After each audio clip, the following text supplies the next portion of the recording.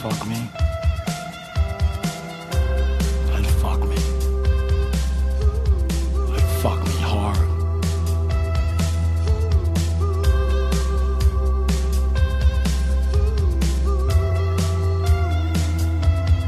Goodbye, horses.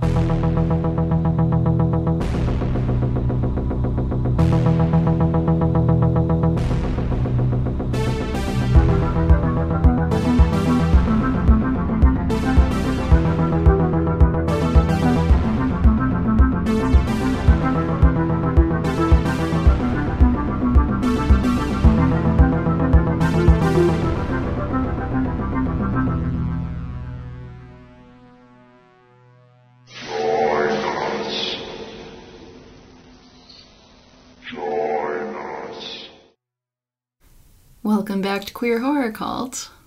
Yay! A podcast. It is a podcast, thank you. So I remember a few weeks ago, we did our plea to get people out there to start listening because we want to break 10K before our year anniversary comes up. Mm-hmm. And I don't know what people have been doing exactly, but it must have worked because we are definitely going to blow past that. Yeah, we've hit 9 already, right? Yeah, we're past 9 by a good clip. We'll probably hit go. 10K by the end of this month, let alone Sick. next month. Thanks, guys. Yeah. So thanks for spreading the love and all that. Thanks, and guys, girls, and gays. Nice. And ladies and gentlethems and everybody else in between. Everyone, however you identify, thank you for being a part of the family, the cult. For joining us. Yeah. So we've been looking at at what's been popular, what's going over well, and I think going forward we're going to try and do more of these single movie focused episodes, sort of mix it up a bit. And so this week we are going to be looking at another notorious, sort of infamous for issues involving LGBTQ individuals, and one that I feel like doing a queer horror podcast, it's kind of obligatory. Yeah. Yeah. I mean, not that, when I say that, I don't mean like it was a slog to get through. It's like, I guess we have to. God, no. No, I absolutely love this movie, all problems aside. But we're talking about 1991's Silence of the Lambs, if you couldn't guess from the episode title. Yeah. The title was great because we finished rewatching the movie, and Lori's like, oh shit, what do we call this episode? Did we have a pun? Did we have a name? Anything? And I was just like, Queer Horror Cult gets the hose again. And I didn't think it was that funny. I thought it was just kind of stupid, but Lori burst out laughing and said it was the funniest shit ever. I'm glad I wasn't taking a drink when you said that kind of deal. Yeah, that would have been pretty funny, but I'm glad you weren't either. Yeah. So, yeah, that was one of those, I was just saying something stupid that I thought was just stupid, and it turned out to be the funniest thing ever, apparently. I feel like a lot of our better titles have sort of come out of that. Oh, but someone's just like, oh, I'm going to propose the dumbest sounding thing, and then the other person is like, that's the greatest shit I have ever heard. Excuse me while I go change my pants from pissing myself laughing. Yeah, that was kind of like last episode too. It was just sort of like, what's the dumbest way we can work a Lovecraft pun in? Mm-hmm. It kind of goes for a lot of the titles where it's just like, we're partial to puns, if you couldn't tell. Yeah, puns and alliterations and rhymes. Yes. Just that, and the more of those you can get. That is rocking the trifecta. Yeah, that gets us. That's how you get us. The more the better. Yeah. We might have some interruptions this episode before we really keep going, because we recently adopted a new kitten. But yeah, we had asked our Instagram followers to help us pick a name out of the two that we had. It came to a 50-50 split, so super unhelpful. But we did... Just kidding, I love you guys. But we were honestly... Yeah, we had trouble committing to a name for a week. Yeah. And we didn't even end up going with Thana or Tura. I think it's funny because even though we did eventually name her, we still just refer to her as the baby. Yeah, I'm always just like, baby! Because I called her that for a week straight when she didn't have a name. Yeah. Yeah, but sorry, it's just for an update. We ended up calling her Ember because she's a little firecracker. Fucking is. The tiny scratches all over my legs and arms. She figured out that she can climb up your body with her claws if you're wearing clothing, so she loves to do that. We love her, but she's a stinker. I'm glad I'm not a shorts person. Otherwise, my legs would be like God. bloody all the time. Yeah, no kidding. Yeah. But yeah, she's a very much like a tortitude cat. She's a tortoiseshell, which we've quickly learned are notorious for Yeah. being little stinkers. Little stinkers. Lovable indeed. little stinkers. So But yes, that's our girl. That's the disclaimer I just want to throw out just in case. If you this hear- is a little disjointed at times. yeah, our viewers be like, "Ugh," while someone else is talking. It's because the cat is climbing up our legs. Sounds good. So I'm going to guess if you're someone who's listening to this podcast, you've probably seen Silence of the Lambs.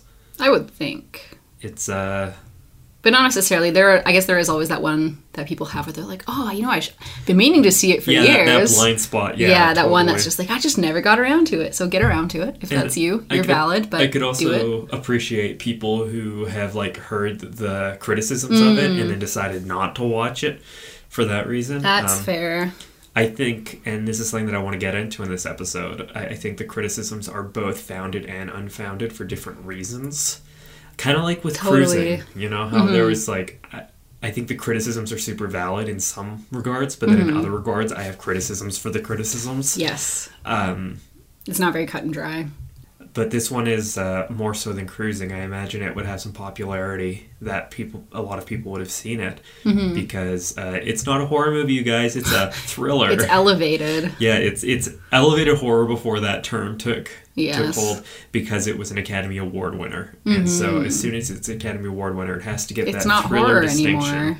And for me, a solid thriller kind of falls under the horror umbrella For sure. kind of thing. Like, it's a different way to portray horror, but it... Like, I don't know, I feel like not all thrillers are necessarily horror movies, but this But a one... lot of them This are. one I would call a horror movie. Like, it's hard Yeah. to watch this movie and think the way they portray serial killer stuff in it that it's not a horror There's nothing movie. horrifying about this. It's not trying to scare or to titillate. Yeah. It's just trying to psychologically thrill you. Yeah, it's like, I think shows like maybe CSI could like edge in on thriller territory, but I wouldn't consider that horror. Totally.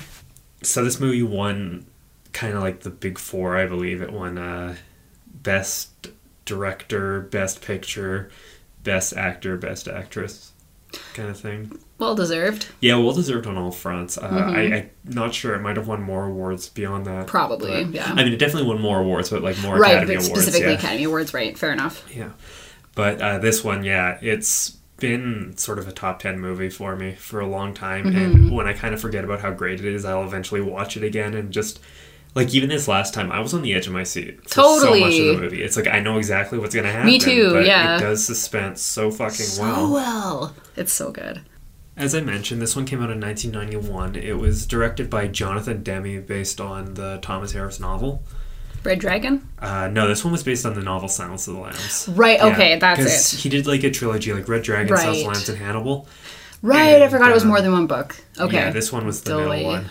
I haven't read them, if you Yeah, couldn't tell. because I know you're familiar with the TV show, and that kind of collapses all of the books together. Yes, and I know we have Red Dragon. Yeah, which was actually made even before Silence of the Lambs as a movie called Manhunter, Right. starring someone other than Anthony Hopkins, because I think I want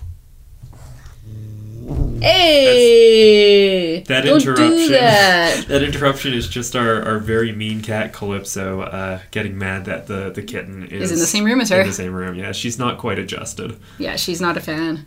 Yeah, so you might also hear those. We should really just lock them out while We we really record. should. But But I want to protect the baby. yeah, that's a She's good so point. tiny. You ferocious beast. Are you the great red dragon, Calypso? And with that, she says, fuck you, and jumps off the table and goes into the bathroom. Yeah. Okay, so anyway, I just want to say right off the bat that I still think it's ridiculous that we refer to the director as Jonathan Demme, given that the name is spelt like femme with a D. And I just think it's like a dom femme kind of thing. John Dam. Demme. John Dam. Dam. Dam. How do you say it en français? And, I mean, Jonathan Demme is great for a lot of other work. Started with Roger Corman, did Caged Heat, and stuff like that. But So we know that Roger Corman was like the FBI director or some shit in Silence Roger of the Corman Lambs. shows Yeah. up in this. But he did one of my all-time other favorite movies that's not horror, Talking Heads Stop Making Sense, which is probably the best concert movie that exists. Cool. It's fantastic. It's probably been on at some point In the or another background, while you're like doing cooking stuff. or something. Yeah. Yeah, no. That's a favorite of mine for sure. Cool. So some good pedigree going into this movie. It stars Anthony Hopkins as Hannibal Lecter. It's the Hannibal notorious Hannibal Lecter, yes. And that's a role that's been played by, as I mentioned before, Brian Cox as well, and more recently Mads Mikkelsen. Mm-hmm. Mads Mikkelsen, I think, did a great job, but there's something about Anthony Hopkins that's just like, it's very classic. I will give Mads credit because it's one of those things where you see Hopkins and you think like, oh my god, this is Hannibal. Nobody else could ever do this role. And then Mads Mikkelsen comes in and takes a different approach to it, but it's still so fucking good. Yeah, I'm not going to sit here and say which is like necessarily better. Yeah, because they're so different that I love them for completely different reasons. Yeah, like I really think he did a fantastic job in the show. Absolutely. Like Mads did a great job. Yes. But we have Anthony Hopkins doing the classic one with all the classic moments that are still kind of aped in pop culture today. Mm-hmm. And even like I know because for some reason I remember growing up we had a VHS copy of Silence of the Lambs and it's like the face with the death head moth on the mouth and stuff, and I remember seeing that and be like, this looks cool. And I'm like 6 or whatever. My mom was like, no, it's a scary movie, don't watch it. And so she's like, it's about a guy who eats people. And so I always had this like notorious thing in my mind, like that's so scary and taboo. Yeah, I had the exact same thing. Oh my god, I'd heard about it. I thought it looked so cool, but it was just built in my mind as like, it's a cannibal movie. For me, it was the one that's like he wears people. Oh, and, like, yeah, my mom didn't get that far. They didn't make the distinction between Buffalo Bill and Hannibal Lecter. Yeah, I just knew it was about Hannibal the Cannibal. So, yeah, I didn't actually watch this movie until, I don't know, I was in my early 20s. Was it when we saw it together? Yes. Yeah, okay. Because, yeah, it was one of those ones that was just like, even though I was like, oh, I can probably handle it, it's probably fine, it's supposed to be a really great movie, just having that like notoriety in the back of my mind from when I was like 6 or 7 was like, oh, ooh, like there's still a little bit of a block there that stopped me from kind of like seeking it out on my own, I guess. Yeah, there's some movies that did that for me too. It took me a long time to get around to Event Horizon, but I was very I'm so into horror, I have to see Event Horizon now because of the notoriety behind it. Because that was one that kind of scared people my age, like my age group, my friends would see it and say like this movie terrified me because they were all like, it came out in 97, so I would have been 11 when that came out, and still young enough to be like, well, I didn't see it until I was 17, and I really enjoyed it, but it wasn't like, oh, I'm scared, I'm terrified kind of thing. It was just like, oh wow, I get why people were creeped by this. It's totally cool. Especially 11-year-olds. Yeah, even though the acting is atrocious and there's so many cheesy bits in it, excellent. The parts that work really work. They work. Yeah, but we're not talking about Event Horizon. No, we're talking about Silence of the Lambs. But yeah, even because I know like my mom, she used to watch horror movies when she was like younger, and then I don't know, started. Now she can't because she'll dream about it, is what she always says. But every once in a while, we were watching The Fog in the basement. Your mom came and she's like, "Is this The Fog?" We're like, "Yes, as a matter of fact, it is." So she's seen a whole bunch of I think when we went to see Halloween in theater, she's like, "Oh, I remember seeing that. I was on a date with so and so, and blah blah blah." I was like, "That's funny because it's so unlike the you that has been around my entire life." Yeah, no kidding. But yeah, every once in a while, something will come up in conversation, like some reference to Hannibal the Cannibal or whatever, and she'll just be like, I just remember the way he said her name, like Clarice, and she's like, oh, did like that weird tongue. Yeah, like it's just it sticks with you. Yeah, decades later even. On top of that, and saying the second but no way lesser, we've got Jodie Foster as Clarice Starling, and it's funny, for the longest time I thought that was her voice. Right. Oh, that she has the West Virginia accent and stuff. Yeah.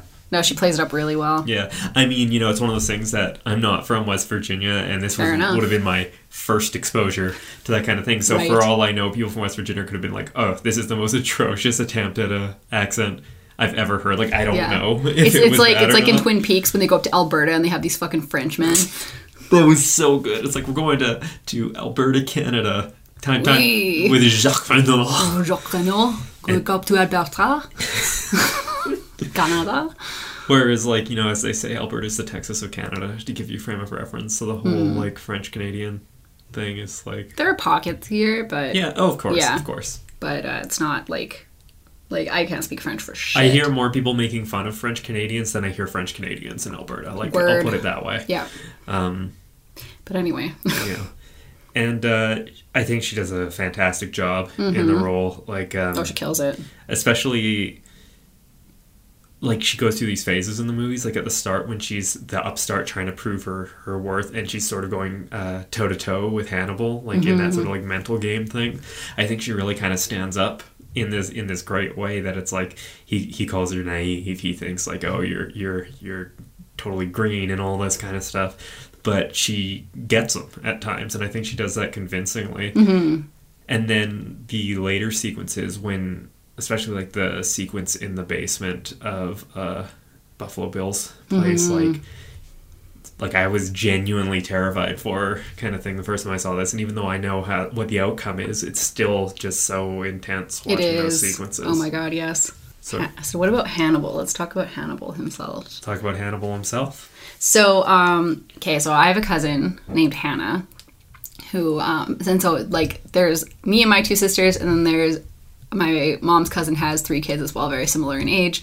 So my dad, like, nicknamed all of the, because my dad makes stupid nicknames for, like, everyone and everything. That's where you get it from. That's where I get it from, my tendency to give our cats, like, 10,000 nicknames each that are all really stupid and cursed. What was the latest one you gave Calypso? The Poughkeepsie tapes. A little bit of a stretch there because I've been calling her Clippy, then I call her Clipsy and Clipso, and I was like, Clipsy, the Poughkeepsie tapes. And you're just like, I hate this so much. But it makes me laugh every fucking time. Me too. It's so stupid. So growing up, he would call he called cousin Megan Meganopolis. He called the city of Megan. Meganopolis. He called the little kid Thomas. Did he call him Tomasaccio or Tomasino? I think he called him Tomasaccio, which is like an Italian, like so it's like portmanteau, I guess, of like bad Thomas. Like Tomasino would be or like little Thomas. So Tommaso would be the name. The Masaccio, so Tomasaccio is like bad Thomas because he's a naughty boy. And he called Hannah Hannibal Lecter. And so I, not knowing the reference, I was always like, Hannah Belecter. Like, where do you get the last name Belecter from? Hey, I'm Hannibal Lecter. I'd like to sell you some insurance. Right. And then I grew up and I'm like, oh, Dad, what the fuck? Well, your dad was always joking that he was going to, like, eat kids' ears and stuff. So, yeah, that's... Fucking cat. Don't do that. Cursed. But anyway, the character... Hannibal Lecter. Yes. This is so complicated because he's obviously like the worst person. Yeah. But he plays... This is one of those like cases where it's like that complicated portrayal where I wouldn't even call him a love to hate kind of thing because it's like I don't hate him. I hate that I love him. And like when we have this scene where we're kind of like not sure what's happened to him, and the police are like investigating, trying to figure out where these 2 officers that were in charge of him. Sorry, you mean like when the escape sequence? Yes. Okay. Yeah, the escape sequence. As a first-time viewer, we're not sure if did he escape? Is he injured? Is he dead? Is he some like combination of 2 or 3 of these things? Yeah. Like, what the fuck's going on? I found myself like even this time where I know the outcome, I still had the same reaction as my first time watching, where I'm just like, oh no, Hannibal. Oh my goodness, I hope he's okay. He's such an interesting fellow. Yeah. I love this sequence too, because it's like, for a lot of movies, this was a step above, like, the climactic sequence of the movie. Mm-hmm. Like, this one was just so, like, holy shit, edge of your seat. And it's not even, like, the climax. Yeah, this movie, like, has 2 climaxes, because there's the 2 different plot lines. I mean, they're interrelated, but there's the 2 plot lines of the 2 serial killers. Yeah. So it kind of has, like next level climax moments for both of them. Mm-hmm. Yeah, exactly. It's definitely not one that I would say, like, outshines the other by any means. Yeah, exactly. Yeah, I don't know which... I'd probably say the basement one was a little more intense, but then, like, get me to sit down and watch the Hannibal Escape one again, and I would probably be like, nope, this one.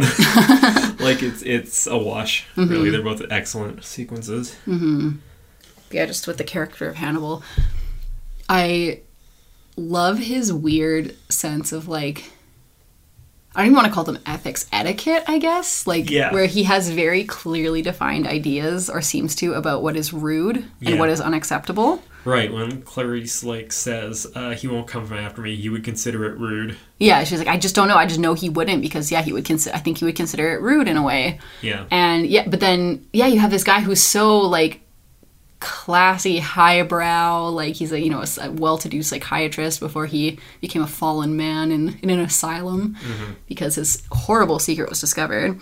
It's like he on the one hand, he has this very clear code of, like, this is rude and unacceptable. Like, when that fucking, what's his name, Kibbs, or the gross dude who he Multiple Migs. Migs. But yeah, so like he gets Migs to like fucking kill himself because he's like, I cannot believe you just did that to like Clarice like that. Yeah. After just meeting her, kind of thing.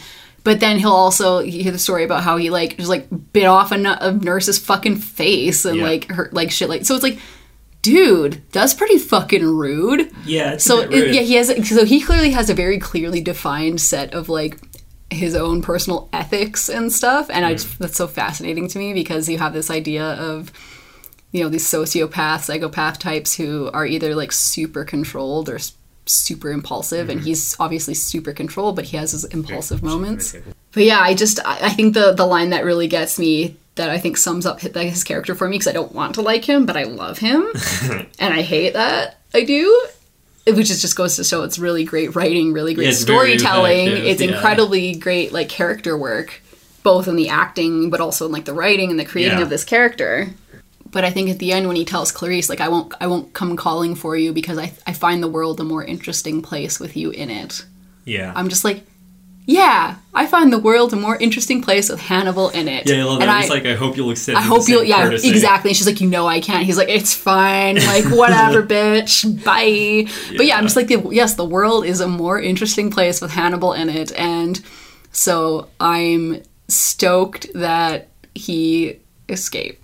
Yeah, and like, when we can look at it, it's like in this fiction kind of thing. In this fictional setup kind of thing. Yeah. It is. Because thankfully no one is actually being victimized. Mm-hmm. Cool. Unless they're really rude. Yeah. I guess that's more the TV show, Eat the Rude. But Eat the Rude. It's like that I can get behind, I guess. Yeah. Class Vor. So, Class Warfare. I love it. What we have here, as far as the plot goes, is Clarice Starling being a trainee in the ranks of the FBI, aka cop school. The academy specifically. Like, she's not a graduated FBI agent yet. She's still, like you said, in training. She's a trainee. Yeah. She gets tapped by the head of the behavioral unit. Behavioral sciences or whatever. Yeah, to go and interview Hannibal Lecter, seemingly just to see if she can draw information from him, because they're doing profiling of all the serial killers, which, you know, made me think Mindhunter, that show on Netflix right now, right? Mm-hmm. Like, this, by the way, this movie totally paved the way for that show. 100%. Like, absolutely. Guaranteed. But so she has to go down into this basement of this institute, where the most dangerous of the most dangerous, institutionalized, so, you know, violent types, they're kept, and unbeknownst to her, she's supposed to try and fish for information from him about the Buffalo Bill case. Because she does suspect it, but they're like, no, you just need to get him to, like, fill out a questionnaire. Yeah. But really what is more like, let's see what kind of rapport we can establish, and then... because when she's in the office of waiting for the behavioral guy to come and give her this assignment, she notices it, like, shows all these photos pinned up from this case of this guy dubbed Buffalo Bill. Mm-hmm. And so there's these serial killings going on. Because the bodies are being dumped in, like, different rivers and stuff all over the place. So, yeah, they're kind of at a loss. Yeah. And as to what this guy, like, how they're going to catch this guy. And so this kind of harkens back to real life, because I'm pretty sure, like, not to get all true crime, because that is not my genre. Nuh-uh.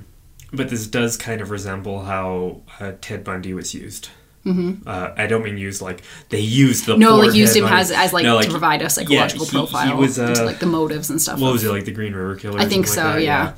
where he was able to say like, oh yeah, he's like going back to the bodies and fucking masturbating and like shit like that. And they're just like, how the fuck, like we would like, you know, unless you talk to someone who's like that fucked up in the head, it would never occur to you to be like, oh, this is definitely happening. But for him to be like, oh yeah, that's what he's doing. It's obvious. It's obviously that's what he's doing, because like that's what I would do. Yeah. So there's something to be said. That's kind of what we get with her assignment. And he immediately starts playing games with her and like drops these little clues that she latches onto that sends her to like the storage unit where she finds like the head, the severed head of one of his patients, kind of thing. But he didn't do it. He didn't do it. He found it and was like, I'll just put it there for safekeeping.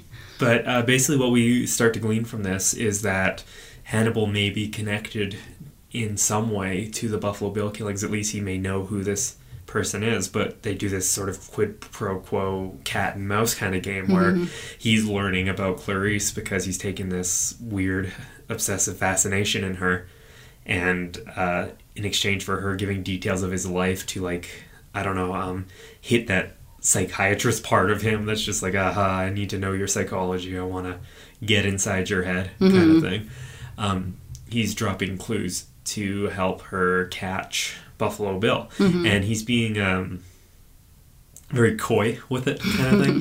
He gives like false information to other people. He fucks around, or at least stuff. partially false. Yeah, but he leaves like the clues for Clarice to find, like in her personal case files and stuff like that. Or like he seems to be able to trust her to decode or to differentiate between what's real and what's not. Like she was able to parse from what he said. She's like, okay, I don't, you know, I think this name is fake, and it turns out to be an anagram, and she figured out what it's for and why he chose it, but was able to parse out like the truth out of what he said and then extrapolate it to like the real, like, okay, this is what's really happened. Like, you know, oh, he was in Baltimore, so let's go there, instead of trying to find this fake name and address kind of thing. And then it's like, oh, the name means like the rest of me, or is the anagram for it. So yeah, she's able to like kind of decode that. And so I think part of playing that game is like he recognized, she's like, I think she's capable. Yeah. And it's fun to see. So let's do it. And as this plot's going on, we see Buffalo Bill. He's abducted someone who turns out to be the senator's daughter. And he keeps his victims in a well, like a dry well in the basement of the weird house he lives in. For like 3 days? For like 3 days. And essentially, as Starling figures out, he's making a woman's suit out of actual women, kind of thing. And that was kind of based on Ed Gein a little bit. For some more true crime, they kind of went into the history of actual serial killers when they were coming up with these characters. But that makes sense, because that would have all been around in like just in the last few decades. Going into the last couple. Yeah, because like 70s into the 80s was when. Because I know Manson was like 69. Yeah, so and there was just like kind of onward. Of, for a couple decades there. Yeah, but that's with Buffalo Bill is where we get into the problematic content of this movie. He's basically making a suit out of women's skin, and the whole thing is coded as like the killer transsexual kind of thing. Like the crazy killer transsexual. Yeah, like type, it's hitting on all these tropes and all that stuff. For example, when they find the first, or what? Not the first body. When they find a body, once Clarice is attached, and they go to this small town to do like an autopsy and all that kind of stuff, or at least an examination. Clarice notices something jammed down her throat, and when they pull it out, it turns out to be a cocoon for a moth. And at once they say it's a moth or something like that, we cut to the basement of the killer, and there's this room just full of moths and butterflies, and there's butterfly arts on the wall and all that kind of stuff. Yeah, because they note that they're like, you know, this moth, like when they are able to identify like the genus or the species or whatever, they're like, oh, this moth is like only found in Asia, so somebody would have had to have like imported these pupae, and they would have had to like feed it like milk and like honey and nightshade and like cared for it. So like this is somebody who has like entomological knowledge, who yeah, so that's a weird kind of. They don't really go into that much about like, oh, why is he really into like weird moths and like. Yeah, but that's not really what's important. For It's this not, moment, but it's just I thought that was kind of interesting given that how the imagery is so important. But then you. But I'm trying to Yes. say like the imagery is important because Yes. of how much that imagery has been associated with transition, like gender Butterflies transition. specifically. Butterflies, and quite frequently with male to female to use like sort of outdated language Right. kind of thing. But if you're going on a very sort of binaristic, like Yeah, if you were going off the binaristic, like like I know that's from how they one phrase to it the other. on like the medical forms and stuff like that, like MTF or FTM. It's using this imagery that, like I know the clinic in Montreal where they do a lot of surgery and operation stuff is just covered with butterfly art. Mm-hmm. It's everywhere, Totally. kind of thing. And some of which has been like painted or created by like former patients and donated and stuff. Yeah. So, but it's still a very common it's like theme. a common thing, and I mean it makes sense to even point this out in the movie. It's going through changes, it's transitional, It's metamorphosis. it's the caterpillar into the butterfly kind of thing. Yeah, or like the weird worm into the moth. So as whether the movie tries to distance itself from actually taking up the trans kind of imagery with the killer and all that stuff, because they do make reference to it.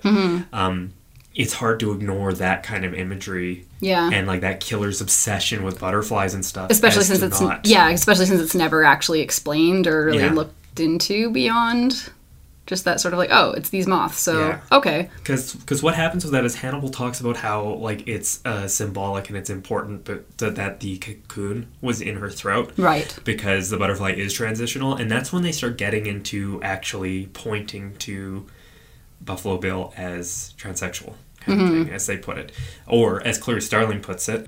There's no correlation in the literature between transsexualism and violence. Transsexuals are very passive. And one thing that this does is it purposely tries to pull us away from the idea that trans people and trans women are dangerous. Like she points Or out, inherently, at least. the language she uses, it's kind of odd, doesn't quite sit right with me, but it's like, it's like, no, the literature shows they're very passive and all that kind of stuff. Yeah.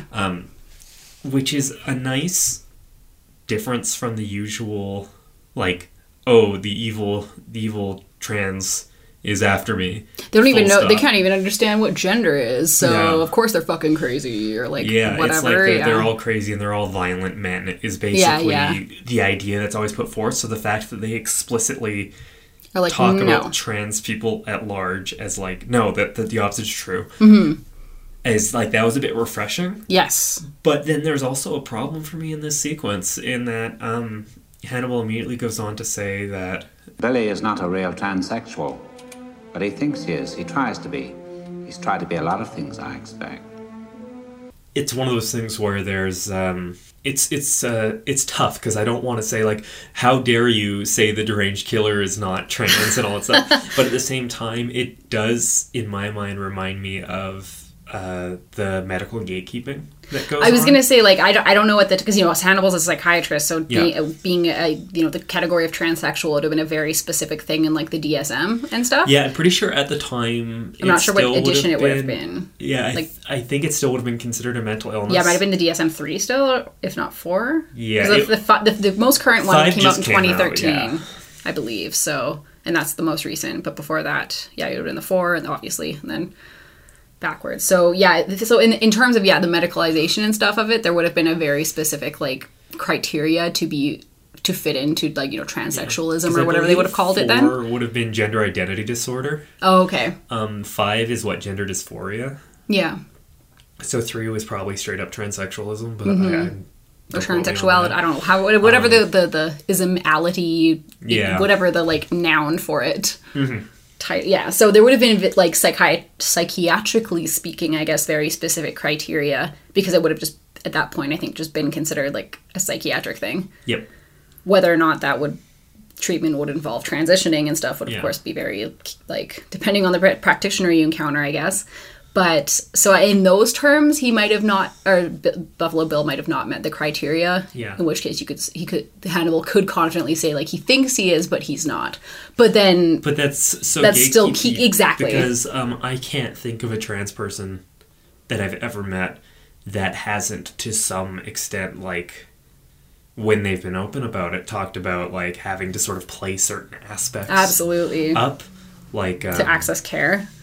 Yeah, it's one of those things where, for example, sort of playing up femininity more so. Like, you know, if you are transitioning to female, using the jargon, you're expected to be a very sort of like cisnormative version of what femininity looks like, and it doesn't really allow for androgyny or queerness Or tomboys or any, like, Like, it's getting better, but for a lot of time, it's, you know, you almost have to be performative, because they even have things like, in order to get approved for surgery, you have to undergo, like, real life experience, they say, where you have to live authentically as a woman for a year, kind of thing. Which they have in mind as, like, high heels and dresses and makeup. It's and one of it's those like, things where it's like, what does that mean authentically as a woman? Because, you know, and this is where you get all that TERF bullshit coming at you, because if you do live, as they say, authentically as a woman, you're basically boiling women down to this one specific kind of femininity, and it's bullshit, which I agree with. Completely artificial and performative. Yeah, but if you don't do that, then you're a failed woman. Like, you're not performing femininity, and therefore you're clearly just a man. And trans women are held to such a different standard than cis women. They're held to both standards. Yeah, and simultaneously. It's damned if you do, damned if you don't kind of situation. It's a like complete contradiction that is just somehow overlooked because the world sucks. Yeah. And it's just like, oh yeah, this is acceptable. Like, I've been thinking a lot lately about how you know, trans women get told, like, oh, you're a man, you're just a crazy man or whatever. Yeah. But can you imagine if somebody who was like a trans, you know, who is, as we, you know, we would picture a trans woman, if she tried to say, yeah, I am a man, and assert her masculinity, she'd get the shit beaten out of her. Be like, you're not a real man. So it's like, you're a man. But if she tried to say, okay, I'm a man, then they'd be like, no, you're not. Your masculinity is a failure. So this is just ridiculous. Like, gender is such a fucking farce. It's such a double standard. And it's such just contradictory, but we just have so much cognitive dissonance around it. On that note, it reminds me of the case where that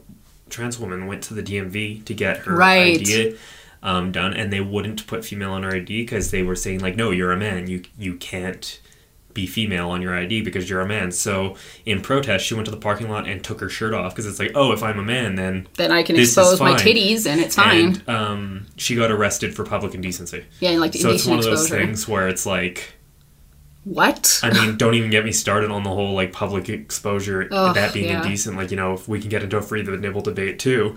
Yeah. But, like... Or, like, Caster Semenya, where they, you know, ruled that, like, oh, because you're, like, intersex and your testosterone levels are a certain level, she can't compete as a woman in certain distance running events, but she can compete so she has to compete as a man in some, but then in different ones, like, oh, you can still compete as a woman. And it's like, what? Basically, they're just trying fucking what? Drag trans people down, and they try to give them the worst they can of every situation. Yeah. It's like, we don't want you to be happy or be fulfilled or have anything good in your life, so we're going to give you the worst we can of any situation. Yeah. And we're not even going to have a set standard. We're just going to pick and choose what we want. Yeah, we're just going to, we're going to your well-being and everything, and everyone else is at the expense of policing gender and upholding this, like, bullshit ideal that nobody even achieves. It's like, oh, okay, you want to be a woman, so your ID reflects it? No, you're a man. Oh, okay, you're going to take your shirt off like a man? No, you're a woman now, and we're going to arrest you as such. Just like, oh, these categories of events, you know, we think that you as a man would have an advantage, so we're going to say you can't compete with women. Whereas these other events, that advantage isn't there, so you're not going to compete with men because you're not a real man. Exactly. Yeah, I know. It's this expand. It just shows that, like, I don't know, the categories are never stable. No. They expand and they contract as it to include and exclude as there are different benefits and detriments. It's the same thing with like legal, with like definitions of disability. Like when it comes to excluding people, the definition of what counts as disabled can be very, very broad. Yeah. But when it comes to things like benefits and social safety net and things like that, and being able to, you know, be taken care of by society because of disability, all of a sudden the pool for what counts as truly disabled shrinks so small. Oh, you're not blind enough, you're not deaf enough, you can stand in your wheelchair for 5 seconds. You know? Yeah, you're not, like, physically impaired enough, you're not, like, yes, all these things where it's like, okay, you're physically impaired enough that we don't have to include you in, like, everyday society, but you're not physically impaired enough that we have to therefore like help you out because of your exclusion. And then you have people just like fucking dying because they can't afford to like eat or afford rent and stuff because they're not disabled enough. Yeah, but they're too disabled to like get gainful employment or like so it's same thing. All of these like oppressive categories that are just meant to just like arbitrarily organize people. Yeah, they're complete facades. Yeah, it's totally the world is a fuck. They crumble basically under any pressure or any critique or anything, and they are violently upheld because they're just people cling to them. And I can't think of any institution that fits into, like violently upheld but so unstable that they crack under the slightest pressure as gender. Exactly. Gender is like the stalwart of that kind of thing. Absolutely. And the gatekeeping continues in Silence of the Lambs in that they talk about how in order to catch him, you should check with the 3 major hospitals doing gender reassignment surgery because guaranteed he's applied to at least one, if not all of them. And has been rejected. For not fitting the being a proper tran. Yeah. Okay, so I'm not American. I live in Canada. And it's not 1991. So I can't speak fully for the experience then. But that part just made me think like there was a bit of suspension of disbelief there because I think like, okay, so they're saying this person just applied and got rejected by the clinics themselves because why not kind of thing. When I think about how gate kept even accessing... like hormones? Yeah, hormones. Even just like hormone blocking, let alone hormone replacement. But it's one of those things where it's like, I believe in Canada to access surgery, you need to have 2 psychiatrists sign off on you, 2 of them. And, in parts of Canada like Alberta, it's like good luck even finding 2. Yeah, one of them just retired. Right, it has to be 2 that are specialists. Yeah, specialized in not just gender. 2 any no, it can't just be any psychiatrists. psychiatrist, yeah. And you're right, the big one just kind of retired. So I think there actually are 2, maybe 3 in the entire province. Yeah, I think because we still have the one in Edmonton. I think there's one in either Calgary or Red Deer. Yeah. And assuming he's still practicing. Yeah. And I think, like we had that gender clinic that just opened. So just opened, yeah. I think maybe they brought in a new one. Yeah, maybe. Or a new one trained or graduated or whatever. But yeah, it's very up in the air kind of thing. Yeah. And we also supply all the doctors for like Saskatchewan. Yeah. So the wait lists are insane. Yep. That's the other thing. There's on top of that, you have to have been on hormones for at least a year, I believe, but for a certain amount of time. You have to have done their year of real life experience and all that stuff. So you have to get letters from these 2 psychiatrists, and then you have to wait on a huge wait list to be approved for funding. To even get the surgery funded, and then you have to go all the way to Montreal. Yep. I love it. Like, Montreal's great, fantastic, but like it's not cheap. It's not close. It's not easy. No. And that's like, 4 hours on an airplane from here after having really, really intensive surgery on a really sensitive part of your body. Like that, I wouldn't want to be sitting for 4 hours after that. That's fucking crazy.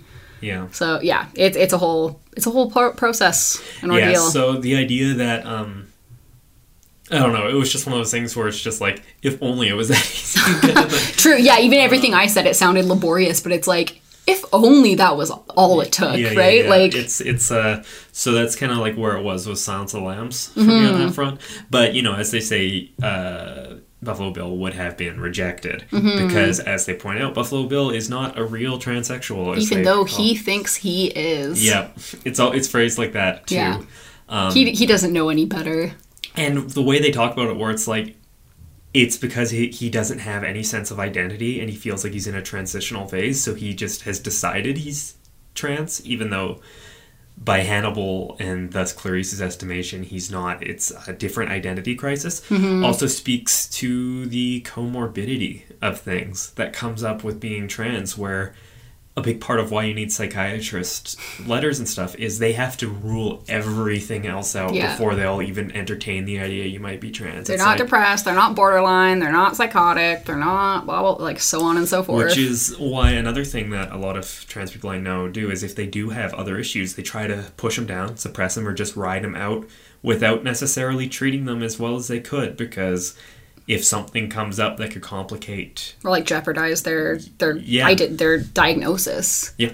absolutely. Because, yeah, it's like there are trans people who have depression, who have borderline, who have anxiety, all these things. So, and like you said, I think it's getting better where they're like, okay, well, we can put you on antidepressants, but not have that impede your transition process. So, you know, God willing. But, geez, yeah, I know the stuff that people have to go through is absolutely absurd. But all that aside, the movie definitely falls into distasteful tropes of the killer trans character because Buffalo Bill is performing transgender life, so to speak, by virtue of the way they talk about how Buffalo Bill thinks they're transgender, kind of thing. Like, whether they are or are not. I don't think that's really the debate here because, like I said, I'm not running to the bat to like claim Buffalo Bill as It's a trans icon. One of us, king. R.I.P. But at the same time, the idea that you have to be perfect in every way, otherwise you're dragging down all the other transes, that's like fucked up. Where it's just like, let's pretend that Buffalo Bill was 100% trans. I mean, we're talking about a fictional character here, but let's pretend 100% trans, like that was not even in debate. Therefore, by them being a serial killer, every other trans is suspect. Whereas by that logic, then I should be terrified that every single white man is going to fucking shoot me to death.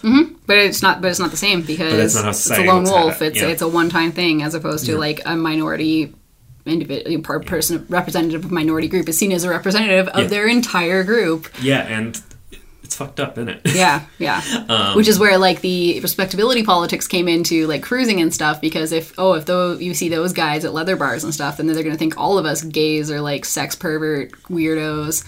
And the sad thing is that the people that are buying into the respectability politics, they're not exactly wrong about how the majority looks at them. Like, I get it from their perspective, where it's like, because they do, your enemies, the people that are so homophobic, they do treat you like you are the quote-unquote worst of your kind. And there is something absolutely strategic and very useful and often very successful about playing up that idea of we're just normal. Like, you know, you say you have the like hardcore conservative types who say we're just supporting family values. Well, you have this beautiful gay family with their gorgeous children who are, you know, middle class and respectable looking, and they say, well, we're a family. We have family values, and that there's something really powerful and like rhetorically useful about being able to do that. Yeah, I'm not saying like throw it all out. Totally, kind of so I'm like, I just want to be like, I get where it comes from. I think it can be very successful and strategically used. But we don't want to throw everybody else under the bus. That's the other thing. It's very academic and easy for us to like criticize the faults of it without necessarily taking the realities. Yeah, and like being on the ground. Because at the end of the day, you still have to live. You still have to make it to the end of the day. In the like material reality of things. Yeah.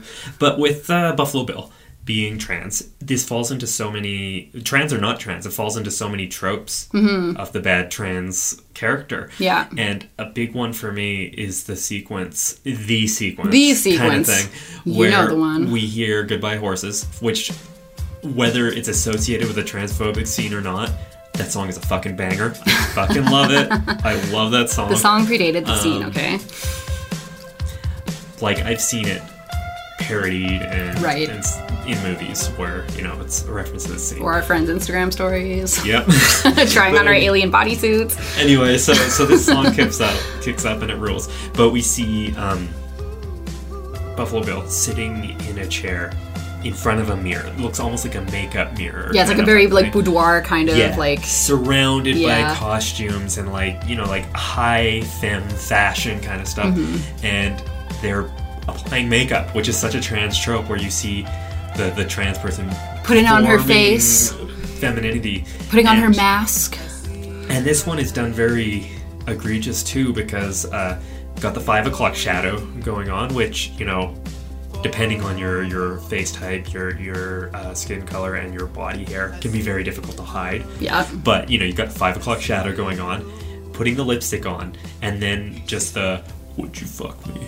I'd fuck me" kind of thing go. And it's like they pick the deepest voice they could possibly find, and it's sort of playing up this whole like they're really men kind of thing, because, and it's just a fetish thing. Yeah, because fucking with I hate so much the voice thing when it comes to trans women. The way that you have to perform this feminine voice, and if you do it wrong, you're giving yourself away. But if you don't try at all, performative. you're giving yourself away too. And in a lot of ways, things that are held up, like no shots against anyone who's figured their voice out, like good for you, and no shots on people that aren't there or can't there or don't want to be there. Or don't bother, But it's one of those things where I find a lot of the rhetoric surrounding it is almost infantilizing, the same way that, like, the way cis women are infantilized is the same way that trans women are expected to perform. Mm-hmm. So they're expected to, like, lower themselves in a way to be able to be like it's fucked up, guys. Yeah, it is fucked up. Yeah. Because we think about how much, like, cis women's voices are policed too. It's like there's like just no whole, fucking winning. Vocal fry, uptalk kind of thing. Yeah, you like certain mannerisms, certain speech choices. Like, it's so fucking policed. And so trying to navigate that as somebody who's seen as an imposter as well, it's like, fuck. Yeah, but there is the idea that we have the deepest, most baritone voice they could get for an actor to play this. And then what they're saying is, would you fuck me? I'd fuck me. I'd fuck me so hard. That just speaks to mind one of the grossest things I find is always flung at trans women, but the idea that they're, autogynephiles? Is that... That sounds right. Or it's this fucking bullshit phrase that some dipshit loser came up with about trans women. They're either actually gay men... We're just really confused. Really confused gay men, or if a trans woman is a lesbian, they are an autogynephiliac, where they're so obsessed with women's bodies and vaginas that they want to possess their own, and they quote unquote mutilate themselves to get there. Yeah, and it's a sex thing. It's like a sexual gratification thing. It's not a like, this is who I am legitimately. It's like, oh, you just want to like have surgery and get a vagina so you can like masturbate to it or with it. Like it's so fucking dehumanizing and gross. Yeah. But the thing that gets me is, first off, autogynephilia is bullshit. Yeah. It's not a thing. In case you couldn't guess. TERFs will always say that it is a thing, but it is TERFs don't know shit. They're dumb as fuck. Yeah. But it's not a thing. They don't have any friends. No, they don't.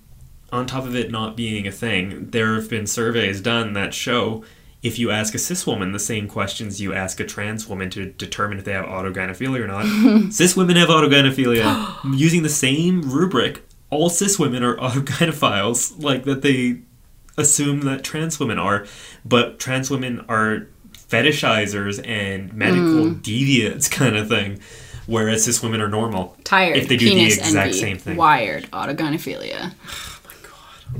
Oh my god. 21st century. More like tired penis envy, fired into the sun, autogynephilia.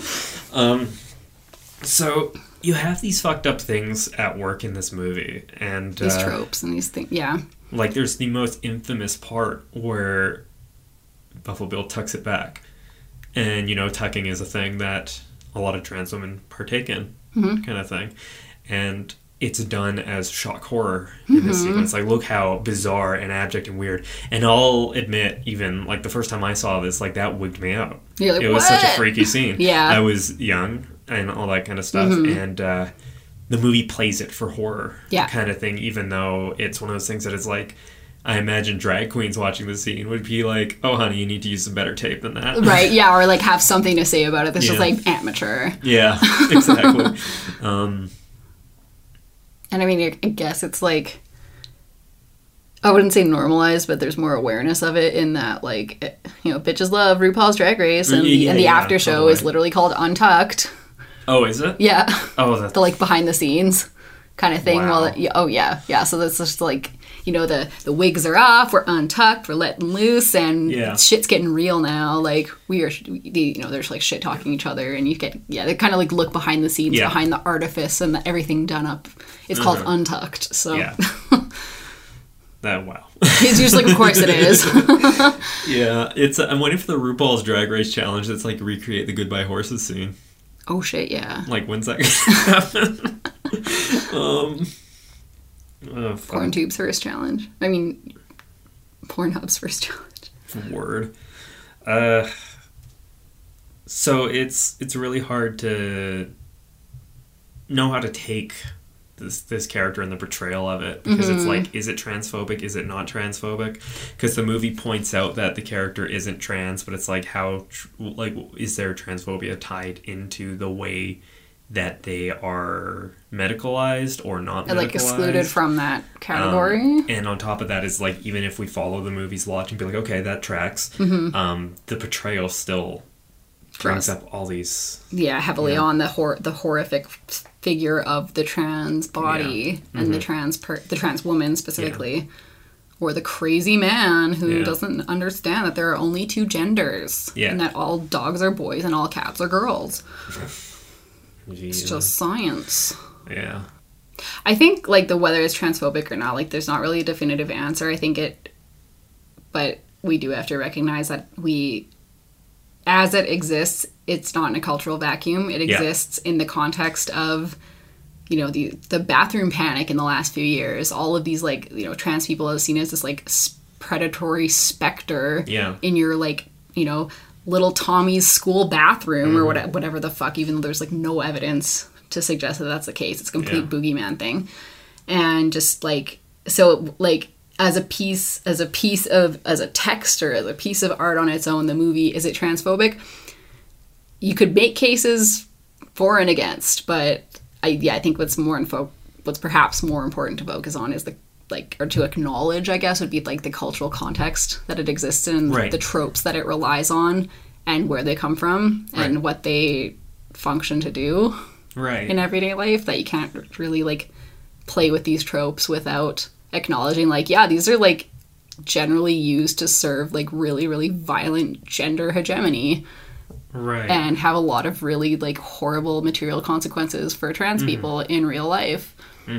Namely, really high murder rates, really high suicide rates, really high, like high unemployment, high like low life expectancy, like all of these things that, we can say, oh, it's just a movie, or oh, it differentiates between the good trans people and the crazy, not actually legitimate trans person or whatever, but it's still, at the end of the day, taking part in this whole really rich, ugly... This tapestry of transphobia. Yes.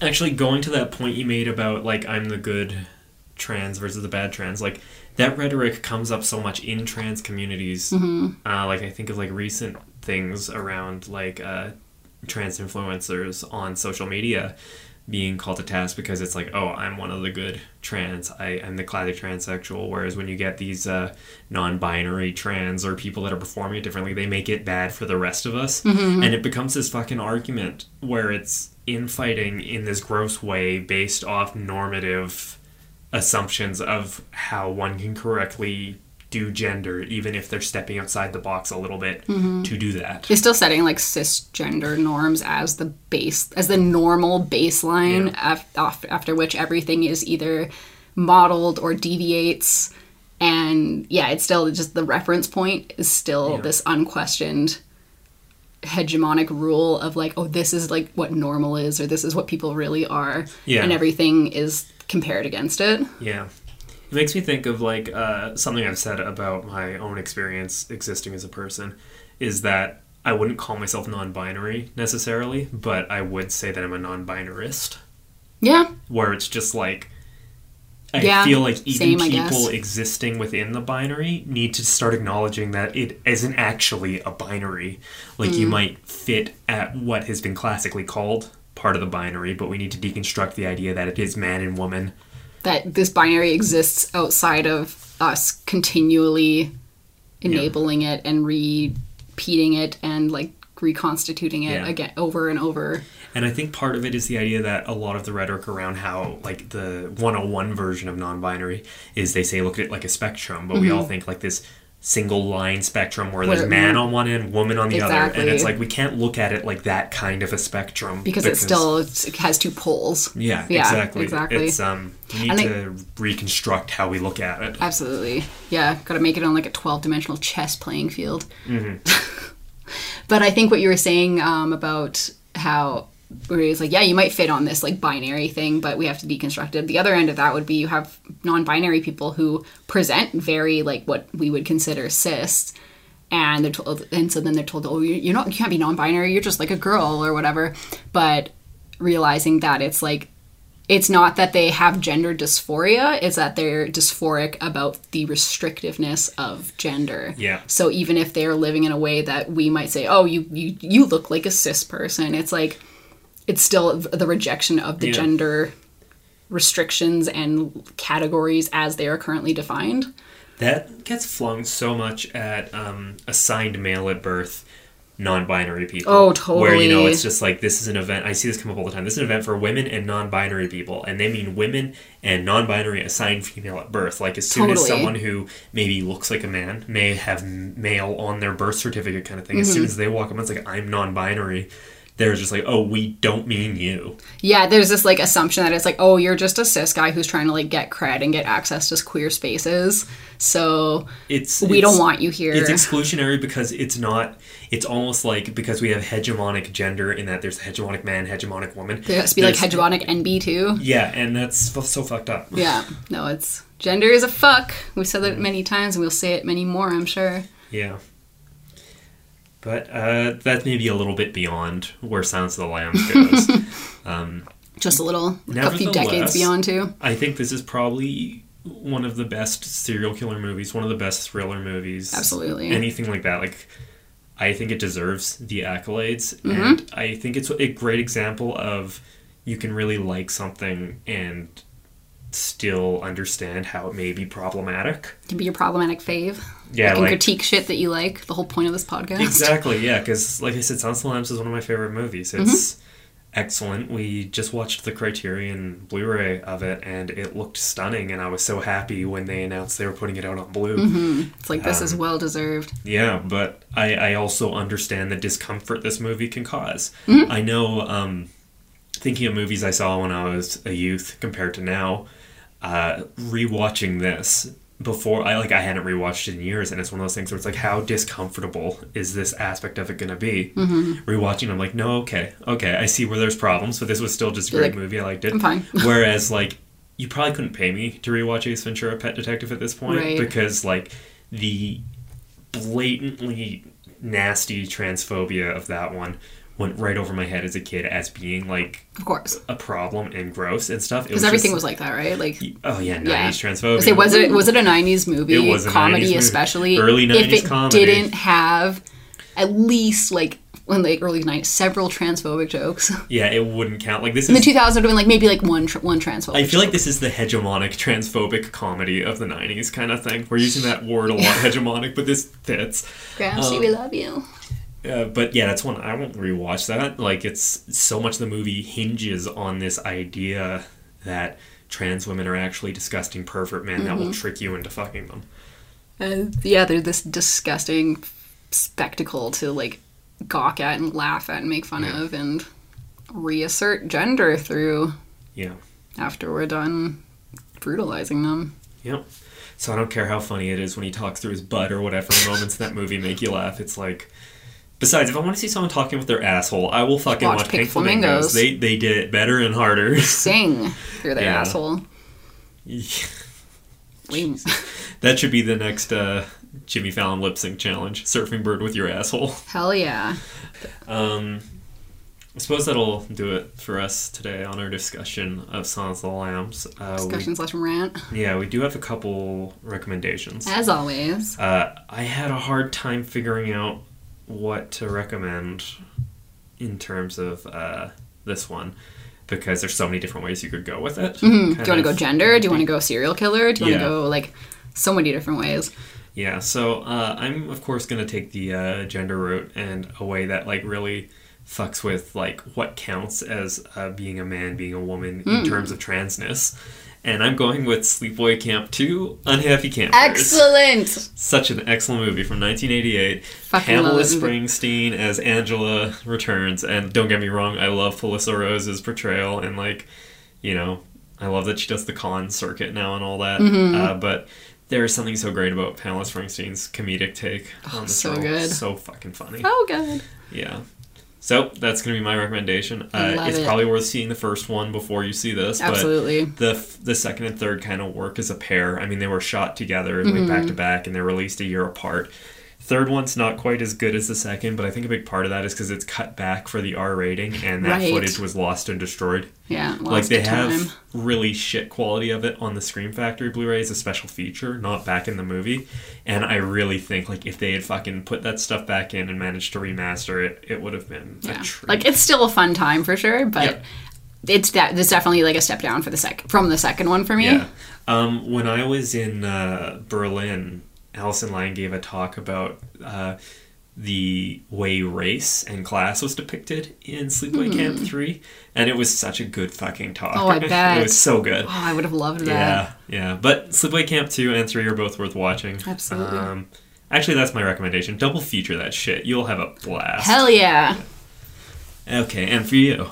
Since I've already talked about it, like, brought it up several times, I'm going to recommend the Hannibal TV series. Oh, so good. Gone Too Soon. Yep. Yeah, it was cut short by, like, I think they were only planning for 4 seasons anyway, Yeah. and they pulled the plug after 3 because it was just like, I mean, I'm amazed that this shit ever got to air on TV. Yeah, let's... And not just on, like, it wasn't even like HBO or something. Like, Yeah. it was like, I remember seeing commercials for it on just like CTV and shit. And I'm just like, how did, like, what? Yeah. Wasn't Oh that a my big part of why it got god! canceled? I think so, because Yeah. they're like, it's just too dark, and Yeah. we just like can't, in like good conscience or whatever, keep Because, like, it was recommended to us by someone at Derby at one point who was just like, I just had to stop watching She's it. like, yeah, I got to this certain point where they were doing this, and I was just like, nope, And I was I just, cannot do it. couldn't And I admit, I was watching it, and I was like, oh yeah, this is uncomfortable. I can see that, but I'm still going. Yeah. But we're, here's hoping that they can somehow get a 4th season in, because I think they said it might have even been last year the rights were like reverting. Okay. And I think like pretty much the entire cast, the creator and everything, are like down like clowns to just fucking like go for it. So like everyone is willing. The fans are absolutely obviously Yeah. going to be like hungry for more. Yeah. So fingers crossed that maybe somehow this can happen. Mm-hmm. But we'll see. But yeah, it's pretty homoerotic. It's pretty gay. It's There's definitely a lot of slash fiction out there. oh yeah, like it's excellent. So definitely, I would recommend that regardless. Absolutely. Well, hope you enjoyed that discussion of Silence of the Lambs. Tune in next week where we have a very special episode planned for our 50th. The big 5-0. That's wild. I won't spoil it for you, but I'm really looking forward to what we're discussing. Like, it is so up my alley kind of thing, and I get the impression it's very up your alley too. So this will be a fun one. It will. The plan is to have a couple of guests on for it, but we will see how that pans out. Mostly, it pans out, I mean, like, let's see if the technology is on our side. Right? Because, yeah, we're going to be doing a Skype call-in, which I've never done from for this across show. the country. Yeah, all of our guests and everything we've done has always been in person. Like, we record across from each other at a table kind Yeah. of thing. So we'll see how it goes. All right, but until next time, take it easy, keep it sleazy, and bon appetit.